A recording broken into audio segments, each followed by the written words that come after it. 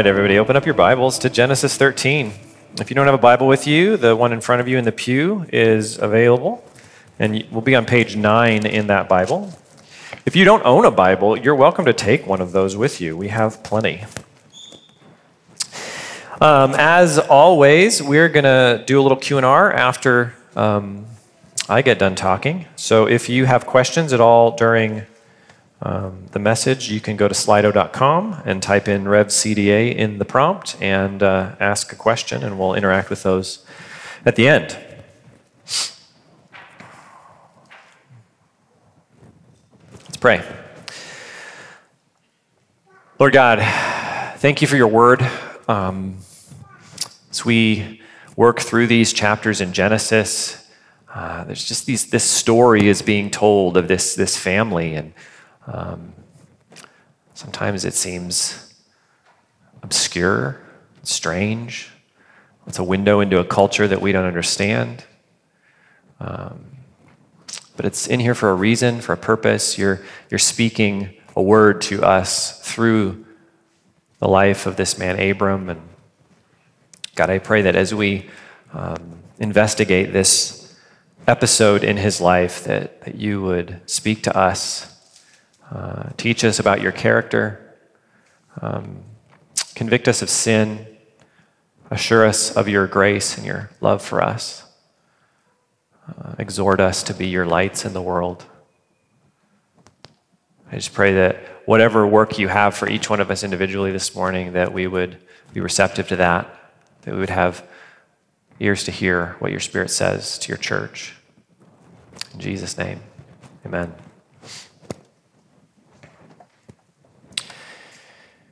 So I worked at the Kroc Center here in town starting in 2009. And when we planted the church in 2018, I continued to work at the Kroc Center. And at that point, I was the director in charge of what they call the East Wing. So from the cafe all the way down the hall, the theater and all of the AV systems and all of the rentals and all of the rooms that get booked out and all that stuff was kind of under the purview of my department. And it was my job not only to make sure the day-to-day worked, but also to cast vision and to look into the future and plan and kind of spearhead this part of the facility. And I loved my job there. It was probably one of the best jobs I've ever had.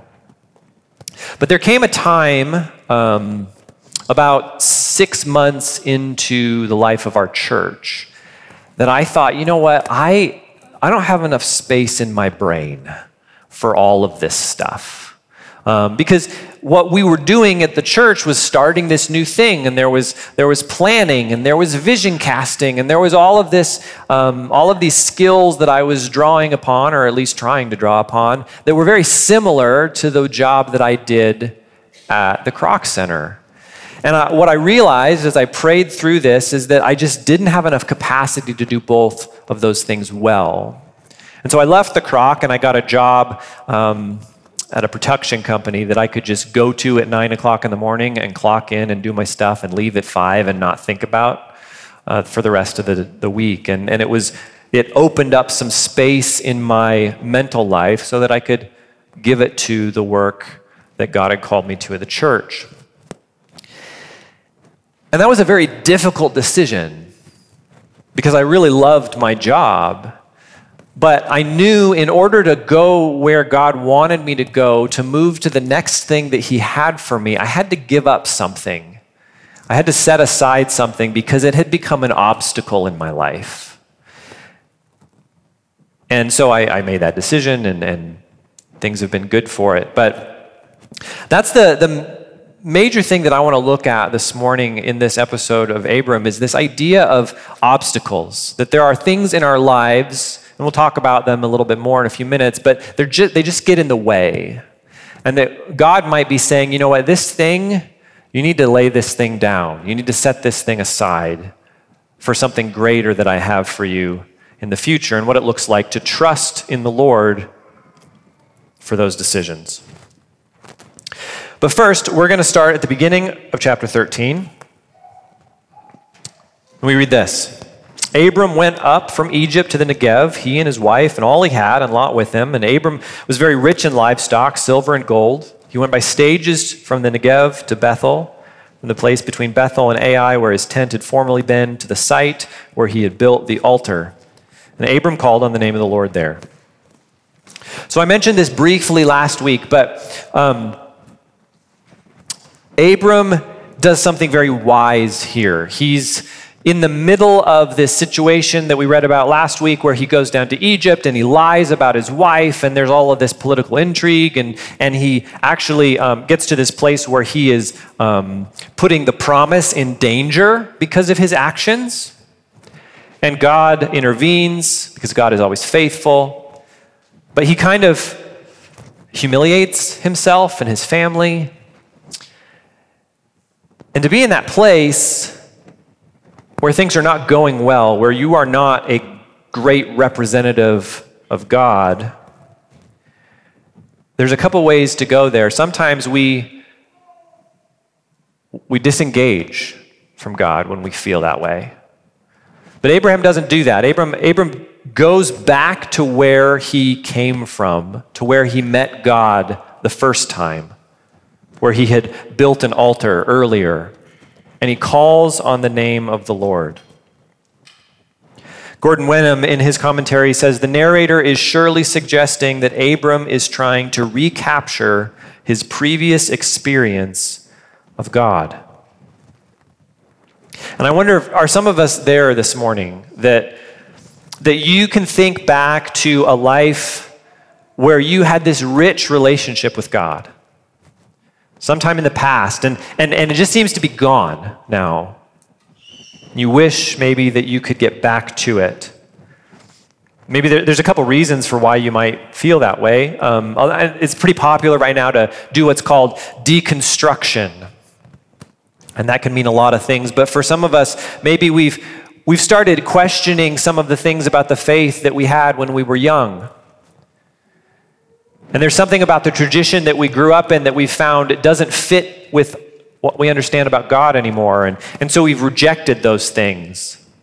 But maybe for you, that's included rejecting the joy you've always associated with your relationship with God. And I just want to say this morning, if that's you, you don't need to do that. The lie is that because there are some things about your faith that you are reconsidering, your past experience with God wasn't real.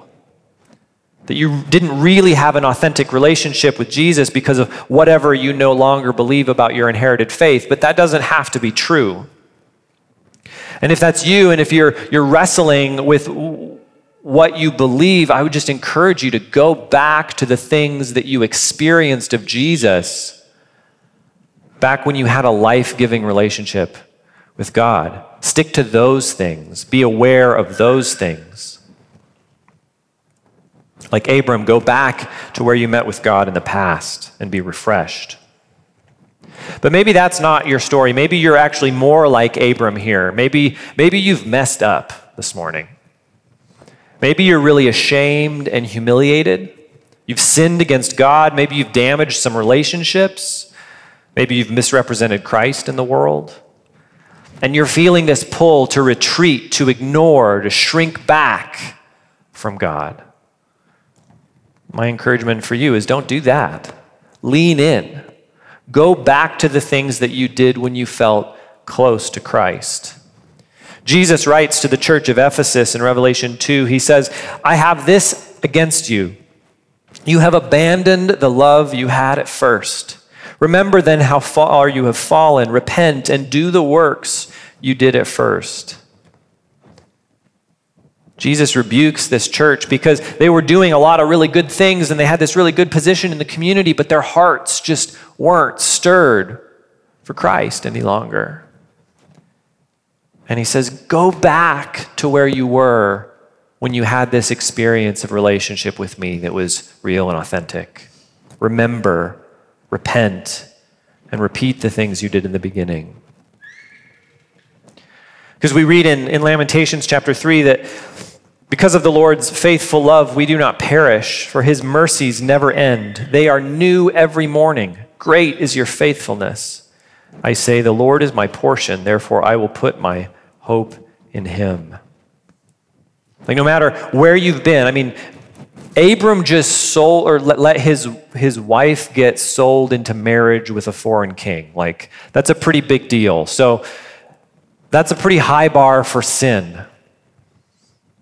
But he goes back to what he knows to be true about God. He goes back to this altar where he met with Yahweh before. And God's love for us is new every morning. And so if you're at a place where you're like struggling with what you've done, how you've acted, who you've been, go back to a time when you felt the presence of the Lord and do those things again. Abram calls on the name of the Lord here. We talked about this last week, but this is a statement of allegiance. Allegiance, faith, believing, loyalty. Abram has stumbled, he has failed, but he is trusting in Yahweh. And this is what it means for us to be a Christian. We want to be holy people. We want to do good works. We want to serve those in need. We want to have purity in heart. And that is what Christ is forming in us. But we are all like Abram here. We are constantly, consistently failing. We do not live up to the example set by God. But for us as Christians, we do not stop calling upon the name of the Lord. This becomes something of a phrase that Paul uses in the New Testament. In 1 Corinthians 1, he says, he writes, Paul, called to be an apostle of Christ Jesus by God's will, and Sosthenes, our brother, to the church of God at Corinth, to those sanctified in Christ Jesus, called as saints, with all those in every place who call on the name of Jesus Christ our Lord, both their Lord and ours. Grace to you and peace from God our Father and the Lord Jesus Christ. He says, this category of people, those that call upon the name of the Lord, this is who we are as Jesus people. Later in Romans, Paul says, for the scripture says, everyone who believes on him will not be put to shame, since there is no distinction between Jew and Greek, because the same Lord of all richly blesses all who call on him. For everyone who calls on the name of the Lord will be saved. And I hope that that's all of us this morning, that we would say that we are people that have given our allegiance, given our trust to Christ. And not just one time at a church service once where you raised your hand or walked an aisle and like that's it, now I'm a Christian. But that every day this is descriptive of who you are as a person, that you call on the name of the Lord. So Abram has come back to this place where he met with God, and now God has an opportunity for him to walk in faithfulness again.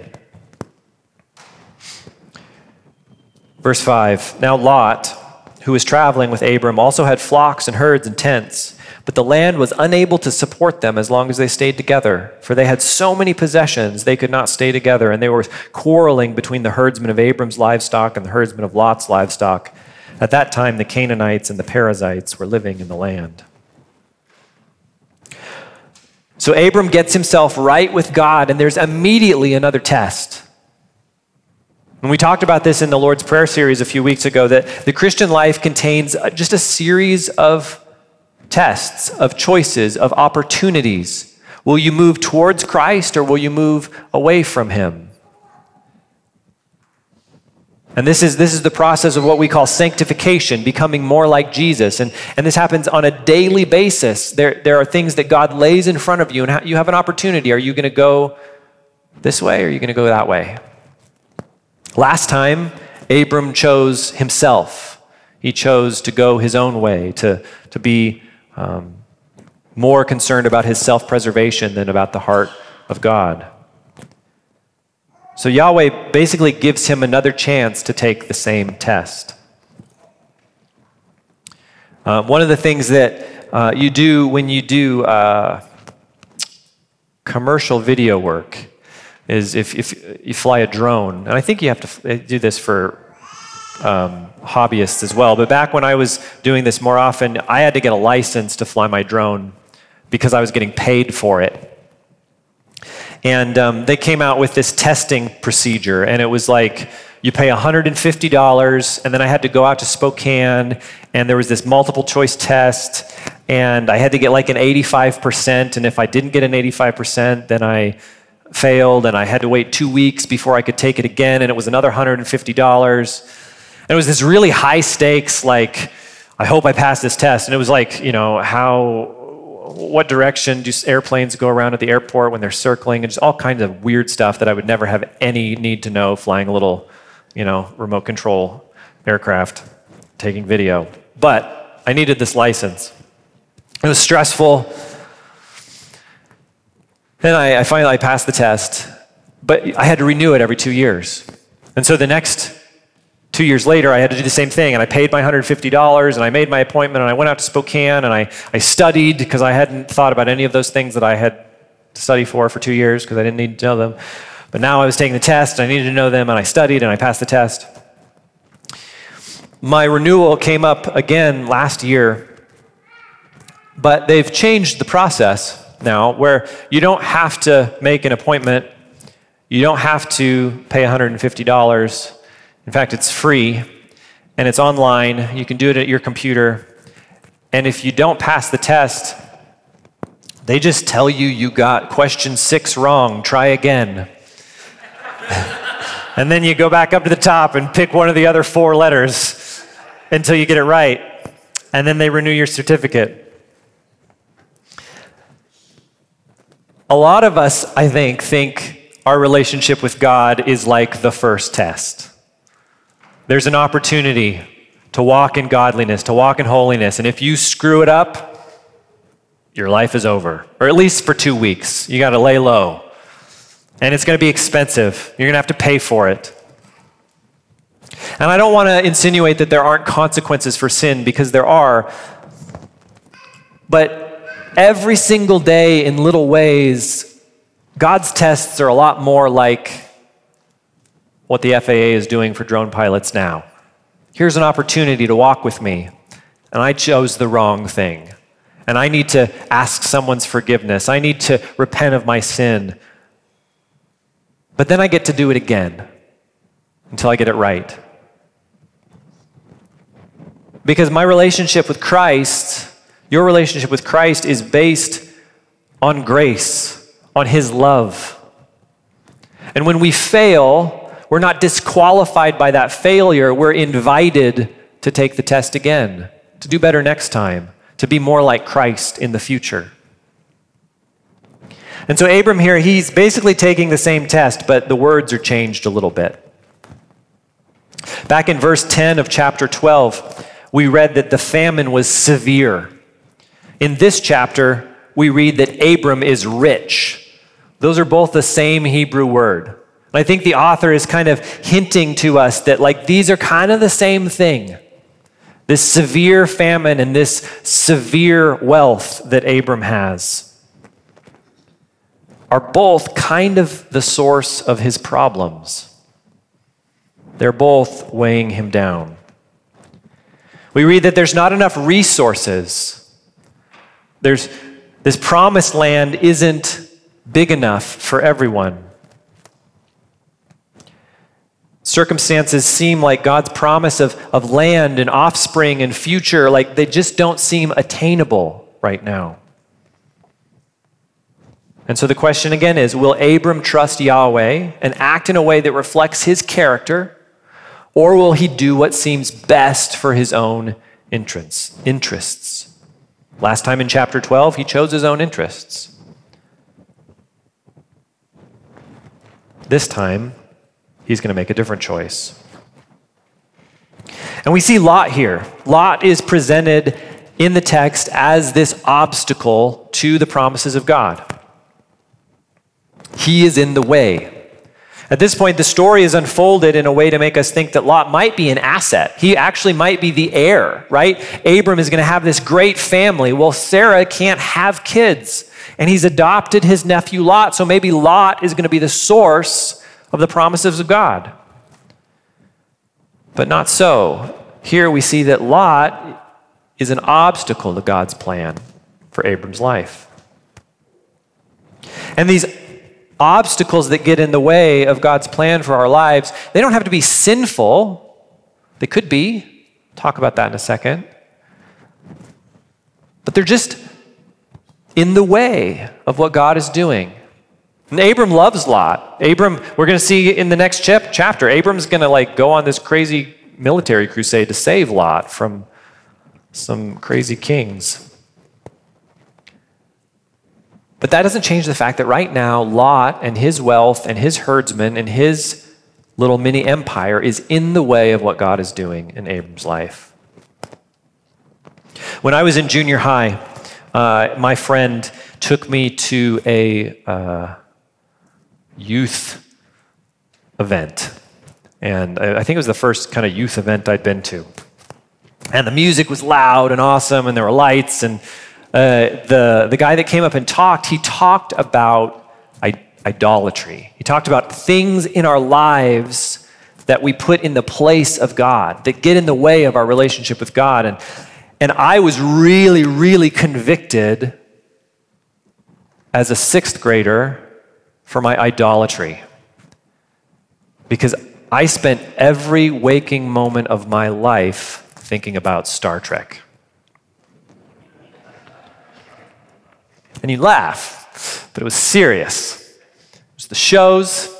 Every day at 4 o'clock, Star Trek The Next Generation would come on, and I would have to watch it. And afterwards, I would call my buddy to debrief the episode.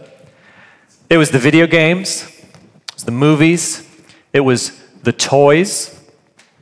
I went to a Star Trek convention and bought a pattern for a uniform that I expected my mother to make for me, and she never did. It's kind of a sore spot.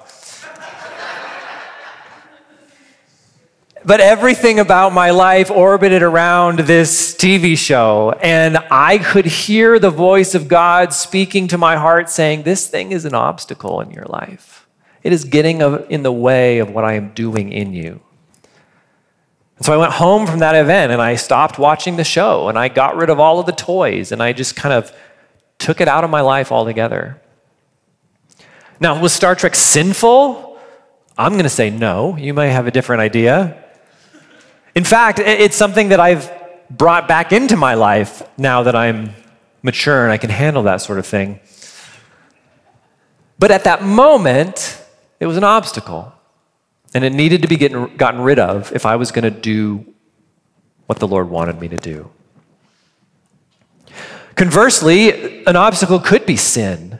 I've talked before to some of you, just in my mid-20s, having a secret pornography habit that controlled my life. And God telling me, you need to bring this out to the open, and you need to stop it, and it needs to be dealt with, or we're not going to move forward with the plan that I have for you. This is getting in the way of that. And in that instance, that was sin, and it needed to be repented of and confessed, and I needed accountability and help, and it was still in the way of what God was doing. Sometimes this might be people. We see it's a person in Abram's situation. Maybe it's a relationship that you have. It's not a bad relationship. Maybe it's a good relationship, but whether or not it's good, it's just in the way, at least in the way it's working out, of what God wants for you. I was talking with Jackson this week about just this idea of toxic people and how it's just super popular right now in kind of Instagram pop psychology to get all the toxic people out of your life. And he made the comment as we were talking that we're all ignoring the fact that we're the toxic person, right? And I think the idea that we should just remove everyone from our life that's not life-giving, I think that's foolish. I think we're called many times to difficult people. So I'm not talking about that. If you just if somebody annoys you or they're not your favorite person, that doesn't mean you get rid of them. But there are, in certain circumstances, I think, certain groups of people, certain friendships, certain relationships that are just not facilitating your journey with God. And they might be hindering your journey with God. And that might be a really hard thing to think about. Abram still loves Lot. He's going to, like I said, he's going to save his life. And then he's going to pray for him, ask for God's blessing on him.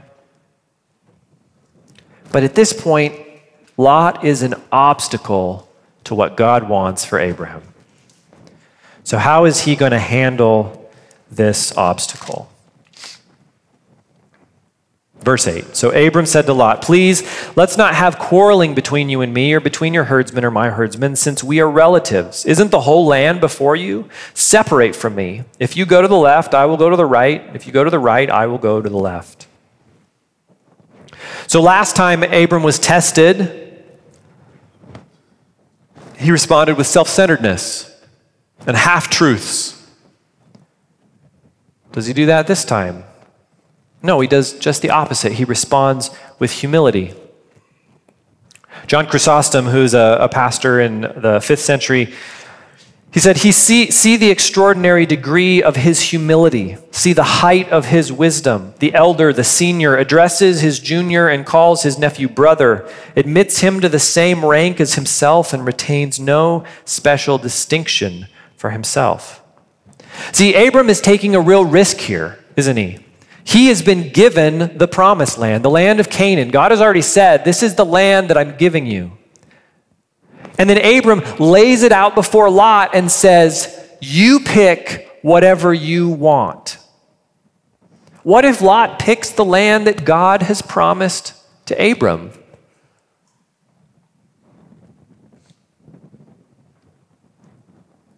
Why should Abram even do this in the first place?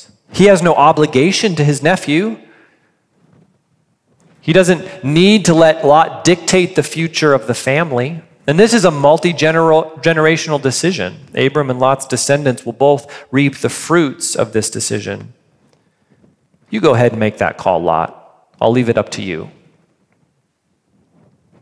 See, Abram is making a choice to exercise godly character over and above his own rights as the head of the family. J.I. Packer notes that we grow up into Christ-likeness by growing down into lowliness. Now, I don't want to say that Abram has any direct sense of what Christ-likeness is. This is long before Christ. But he does discern that rather than puffing out his chest and coming up with a plan and looking out for himself, that he should rely on Yahweh and that he should show everyone around him his trust in Yahweh and whatever Yahweh wants to do. He's being open-handed about this decision. He's being humble. He's allowing Lot to choose because he knows that God will ultimately take care of him. So how does Lot respond? Verse 10, Lot looked out and saw the entire plain of the Jordan, as far as Zoar, was well watered everywhere, like the Lord's garden in the land of Egypt. This was before the Lord destroyed Sodom and Gomorrah. Spoiler alert. So Lot chose the entire plain of the Jordan for himself.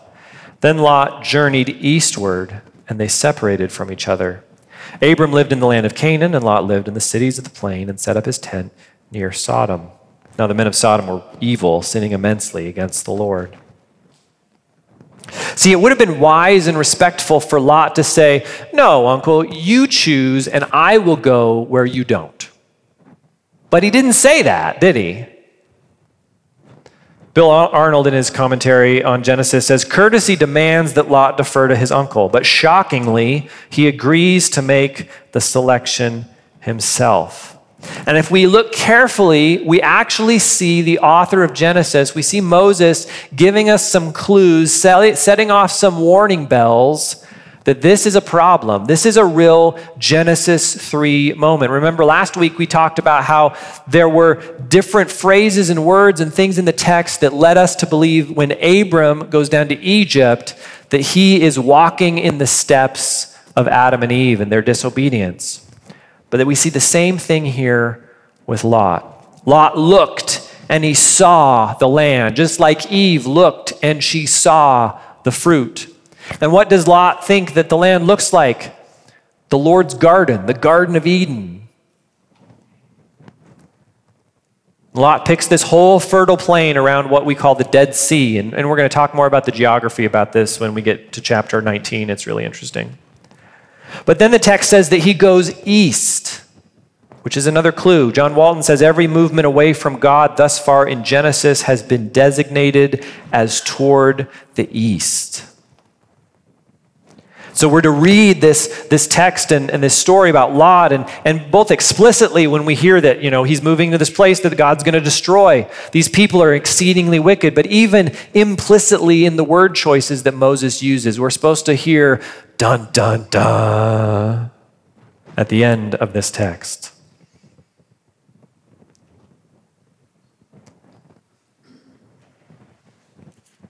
But we see that it works out for Abram, don't we? Abram takes this risk. Lot could have chosen the promised land. But Lot chooses the valley around Sodom and Gomorrah. And Abram gets Canaan, the land that God had already promised to him. Walton says again, God did not ask Abram to overcome the obstacle. God in his sovereignty removed the obstacle. God didn't tell Abram that Lot was in the way and he should figure out how to get rid of him. He allowed Abram the opportunity to let God work on his behalf. And that required trust, right? It required Abraham to lay aside his privileges and his power and trust that God was going to act on his behalf. And this is a moment of character growth for Abram. This is what happens when God presents us a choice and we choose the right path instead of the wrong path. It results in our growth of our character. Paul talks about something similar in 1 Corinthians 6. He says, if any of you had a dispute against another, how dare you take it to court before the unrighteous and not before the saints? As it is to have legal disputes against one another is already a defeat for you. Why not rather be wronged? Why not rather be cheated? Instead, you yourselves do wrong and cheat, and you do this to brothers and sisters. Paul is probably thinking about Abraham and this dispute among brothers when he chastises the Corinthians for bringing one another before the Roman courts to settle disputes. And he says, we shouldn't be acting that way. It would actually be better if there is an unsolvable problem in the church. It's better for one of you to just go, you know what? I'm going to let myself be wronged. I'm going to take a loss. If it's money or power or whatever it is, I'm just going to let that go. That would be a better outcome than bringing your dispute into the secular courts. And with a very similar spirit, Abram says, you know what, Lot? We're having this conflict, not so much us, but the herdsmen. I'm just going to let you take the lead, and I'll take what's left. When we get into a conflict with someone, especially with another Christian, our instinct should be to outdo one another in showing honor, like Romans 12:10 says. And when it doesn't go our way, we can still trust that God is sovereign and that he is doing what needs to be done for our ultimate good.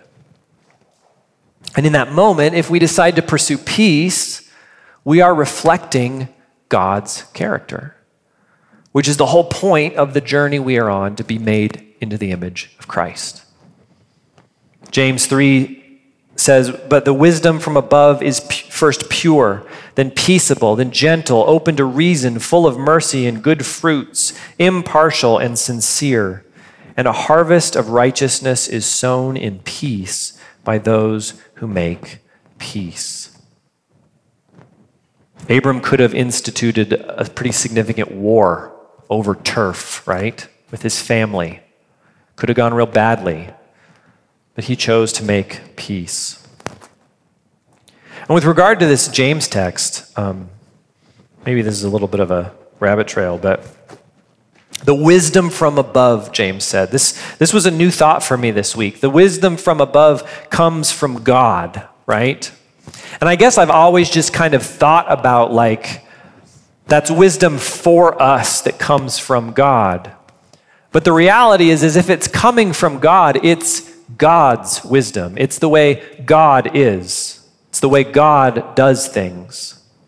It's not just the way we are told to act It's the way God acts. And I just wonder, like, when I think of God, do I think of him as peaceable and gentle and open to reason? Because that's what James says that he is. When you're struggling with understanding something, maybe you're in a situation where there is an obstacle in your life and it's a good thing, but you think you need to give it up and you have questions and you're wondering, why is this happening? Do you imagine God saying, well, I'm God and you're not, so just deal with it? I know there's been times in my life where I've thought that way. Do you see him as just this detached deity, like twisting your arm to get what he wants? This is going to be good for you, I promise. Or do you envision him as a conversation partner, a loving father who wants to help you get more understanding and more wisdom, to walk with you through the process, to grow more like him over time? We're going to see it in our study of Genesis, that God is going to come down to Abram, and Abraham's going to talk with him and be like, you know what, God, I think if you're open to advice, I think you should do it this way. And God goes, okay, let's do it that way. Do you think of God as someone, not your equal? He's not your equal. He is glorious and sovereign and perfect in ways that we can't possibly comprehend or understand, but someone who, just like a parent to a child who wants to involve them in the process, speaks and talks and coaxes and helps learn. Because that's who God says that he is. And I don't know about you, but I constantly find myself in this position where there is a situation in front of me and I could choose to flex my muscles and push my agenda and wield power to make things happen, usually at the risk of relationship.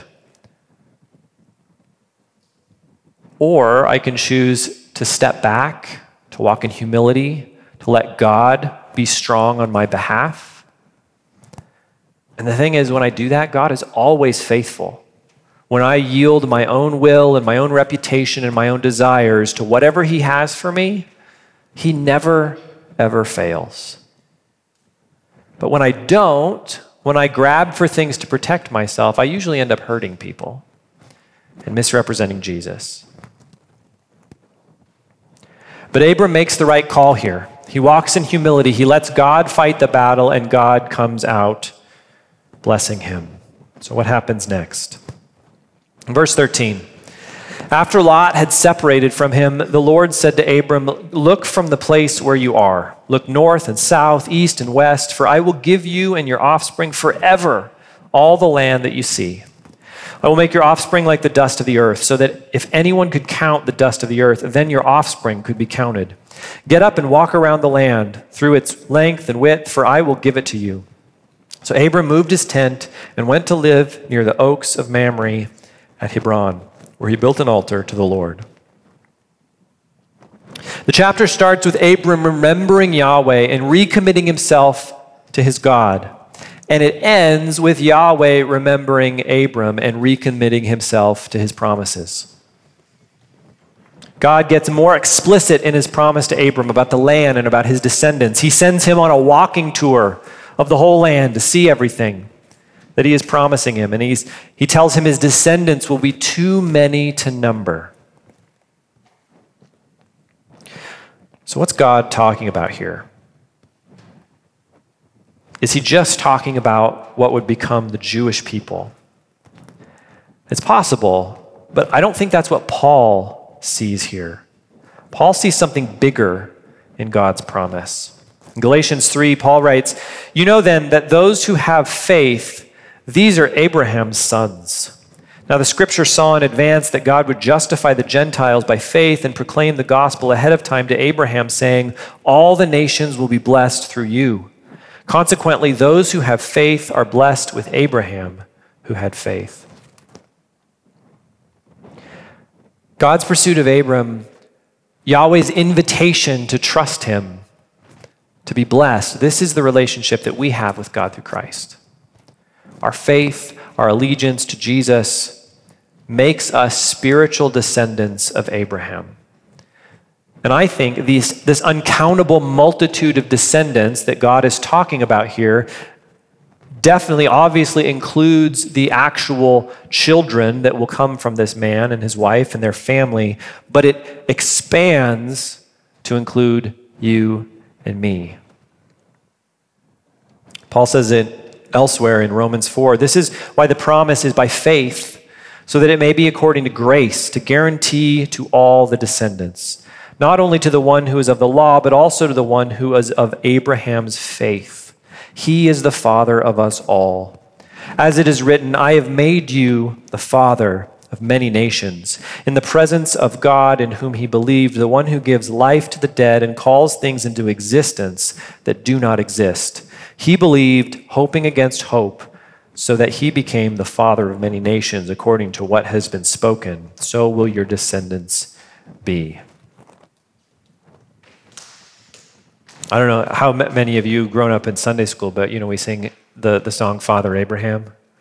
And you come to that song and it's just silly.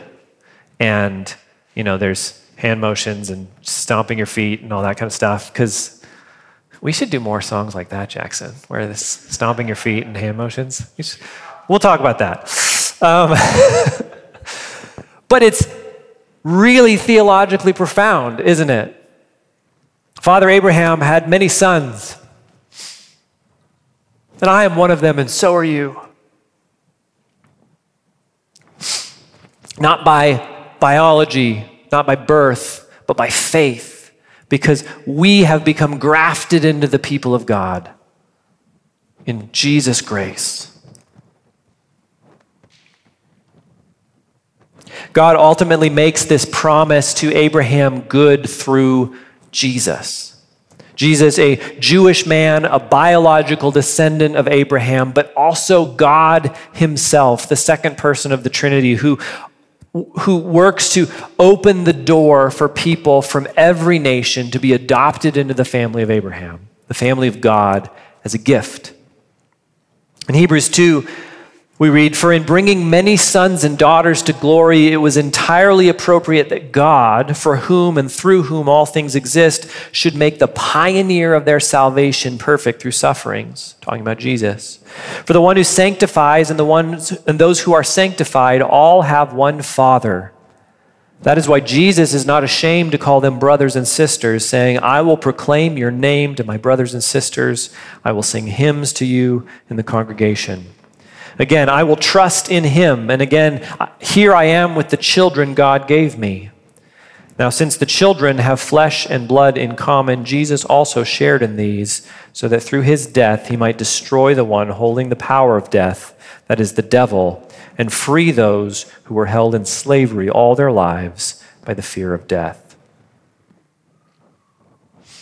The author of Hebrews is tracking on the same things as the Apostle Paul. And he connects this faith of Abraham, this trust, this allegiance to God that he demonstrates as this common thread that goes all the way through Christ to us, and how we walk in that grace through faith because of Jesus. And think too about how Jesus accomplishes this salvation for us by suffering, by dying. Not by standing up for himself, not by using power for his own means, but by humbling himself, by trusting himself to God the Father. Abraham's humility in securing the promise of God in this passage is a precursor to Jesus' own humility in securing the ultimate promise of God for himself. And just like Abram, if you're a Christian this morning, this is the path that we're on. As Jesus people, we're constantly stumbling just like he is, sometimes failing spectacularly, and sometimes by his grace, living out the calling that we've been called to. But no matter where we're at today, whether we've come off a week of just like holiness, just all kinds of checking the boxes of morality and ethics and loving our neighbors and, just nailing it, or whether it's something other than that. By continuing to trust in Christ, continuing to go back to Jesus, back to those places where we know that he can be found. By his grace, we will inherit the kingdom as sons and daughters.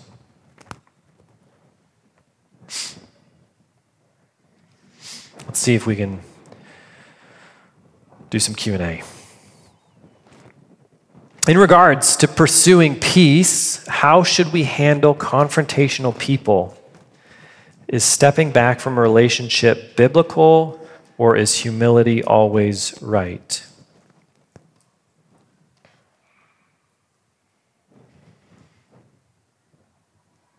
I think it depends on what kind of confrontational people we're dealing with. I mean, just sometimes being confrontational is just a personality trait that you gotta learn to love people who are like really abrupt and direct. It's just who they are.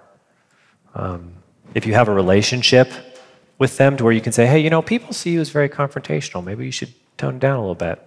That's helpful. But if you're in a conflict with somebody that's just really unwilling to budge,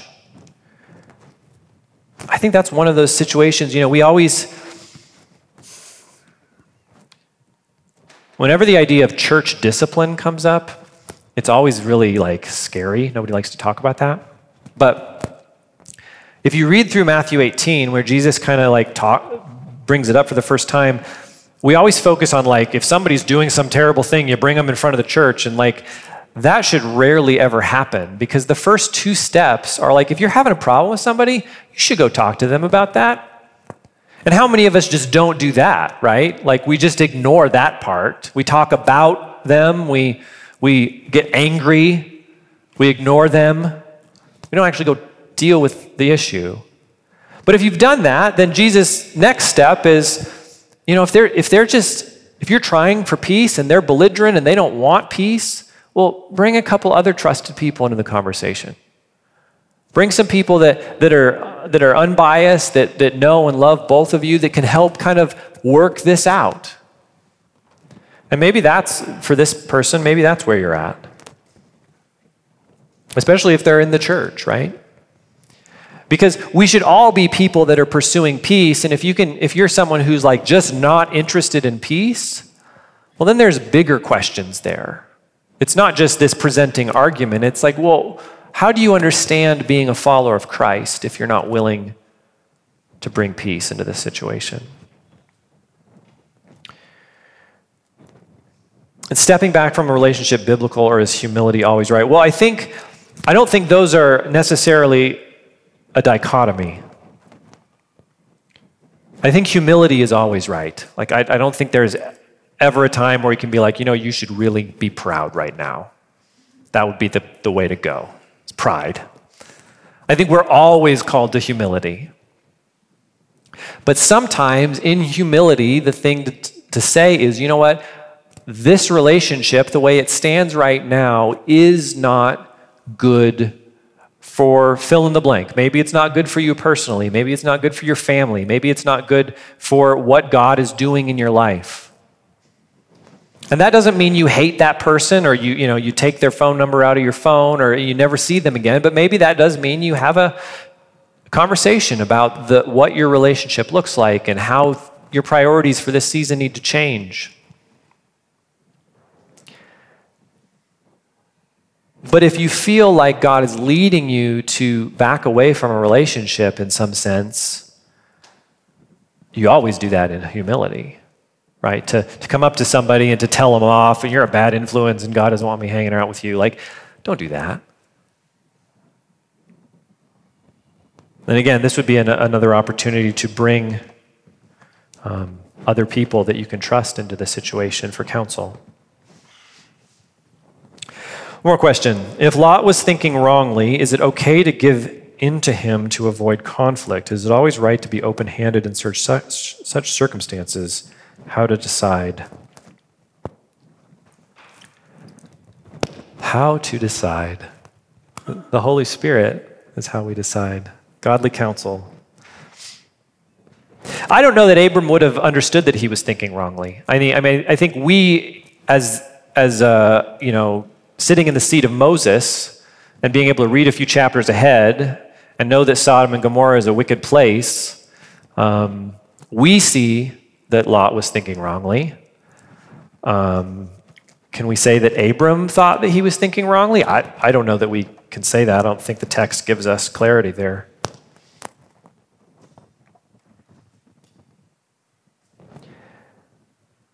I think God was working in the midst of that situation for Abraham's benefit. And I think what we're supposed to draw from the text is Abraham's willingness to set aside his clear rights as the head of the family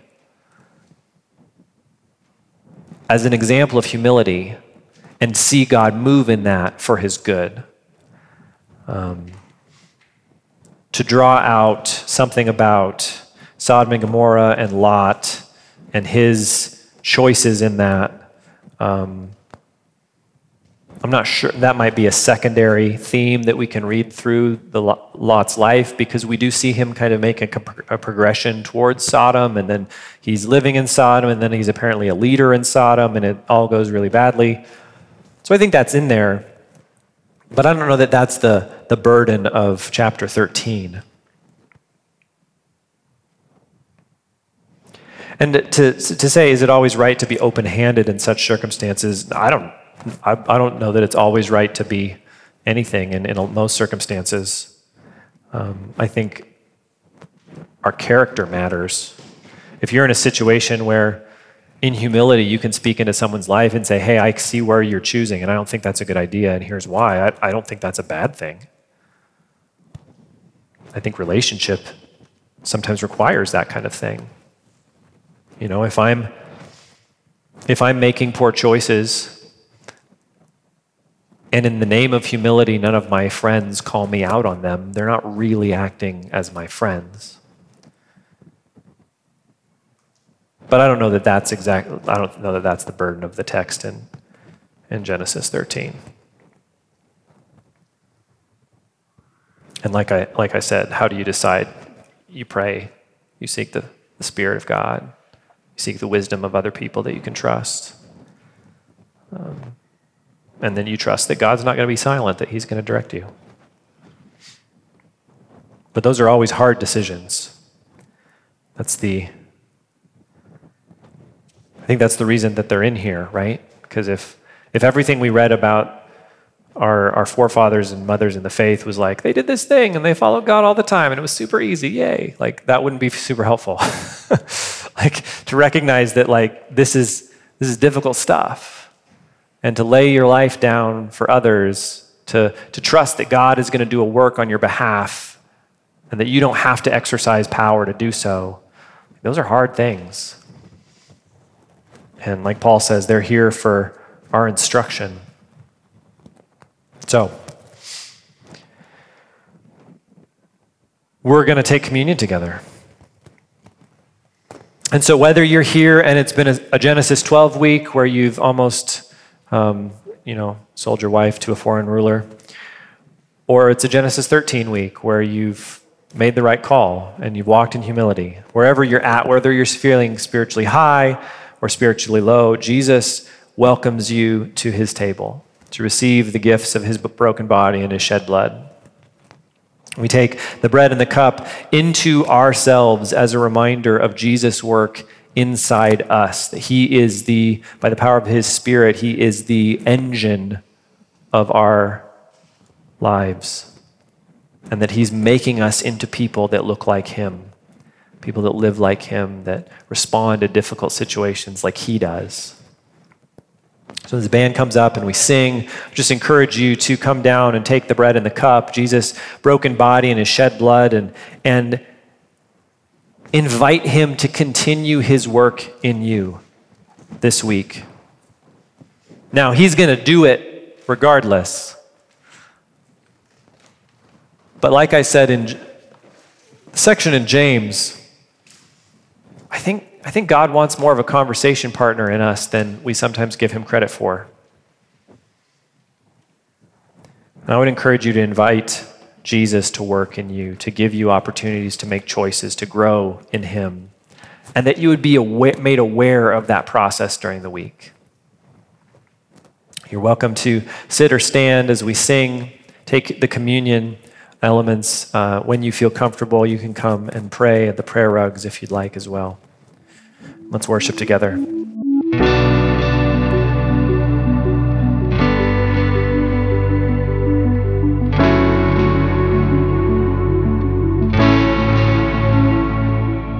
You've been listening to the Revelation Church Coeur d'Alene podcast.